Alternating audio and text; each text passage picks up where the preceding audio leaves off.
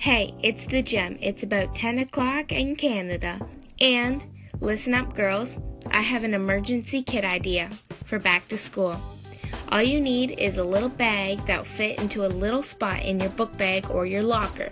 And all you can put in it is like hand lotion, tampons, I know that's a cringy thing, or like hair accessories, mints, band-aids, lip balm.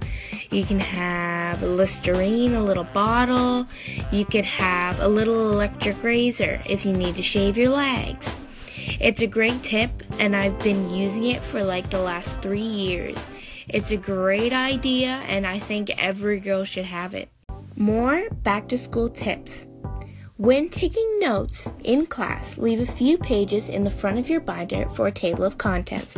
This will make it 100 times easier at the end of the year to study for exams. For once, you will have a full notebook, and you'll be able to find where they are.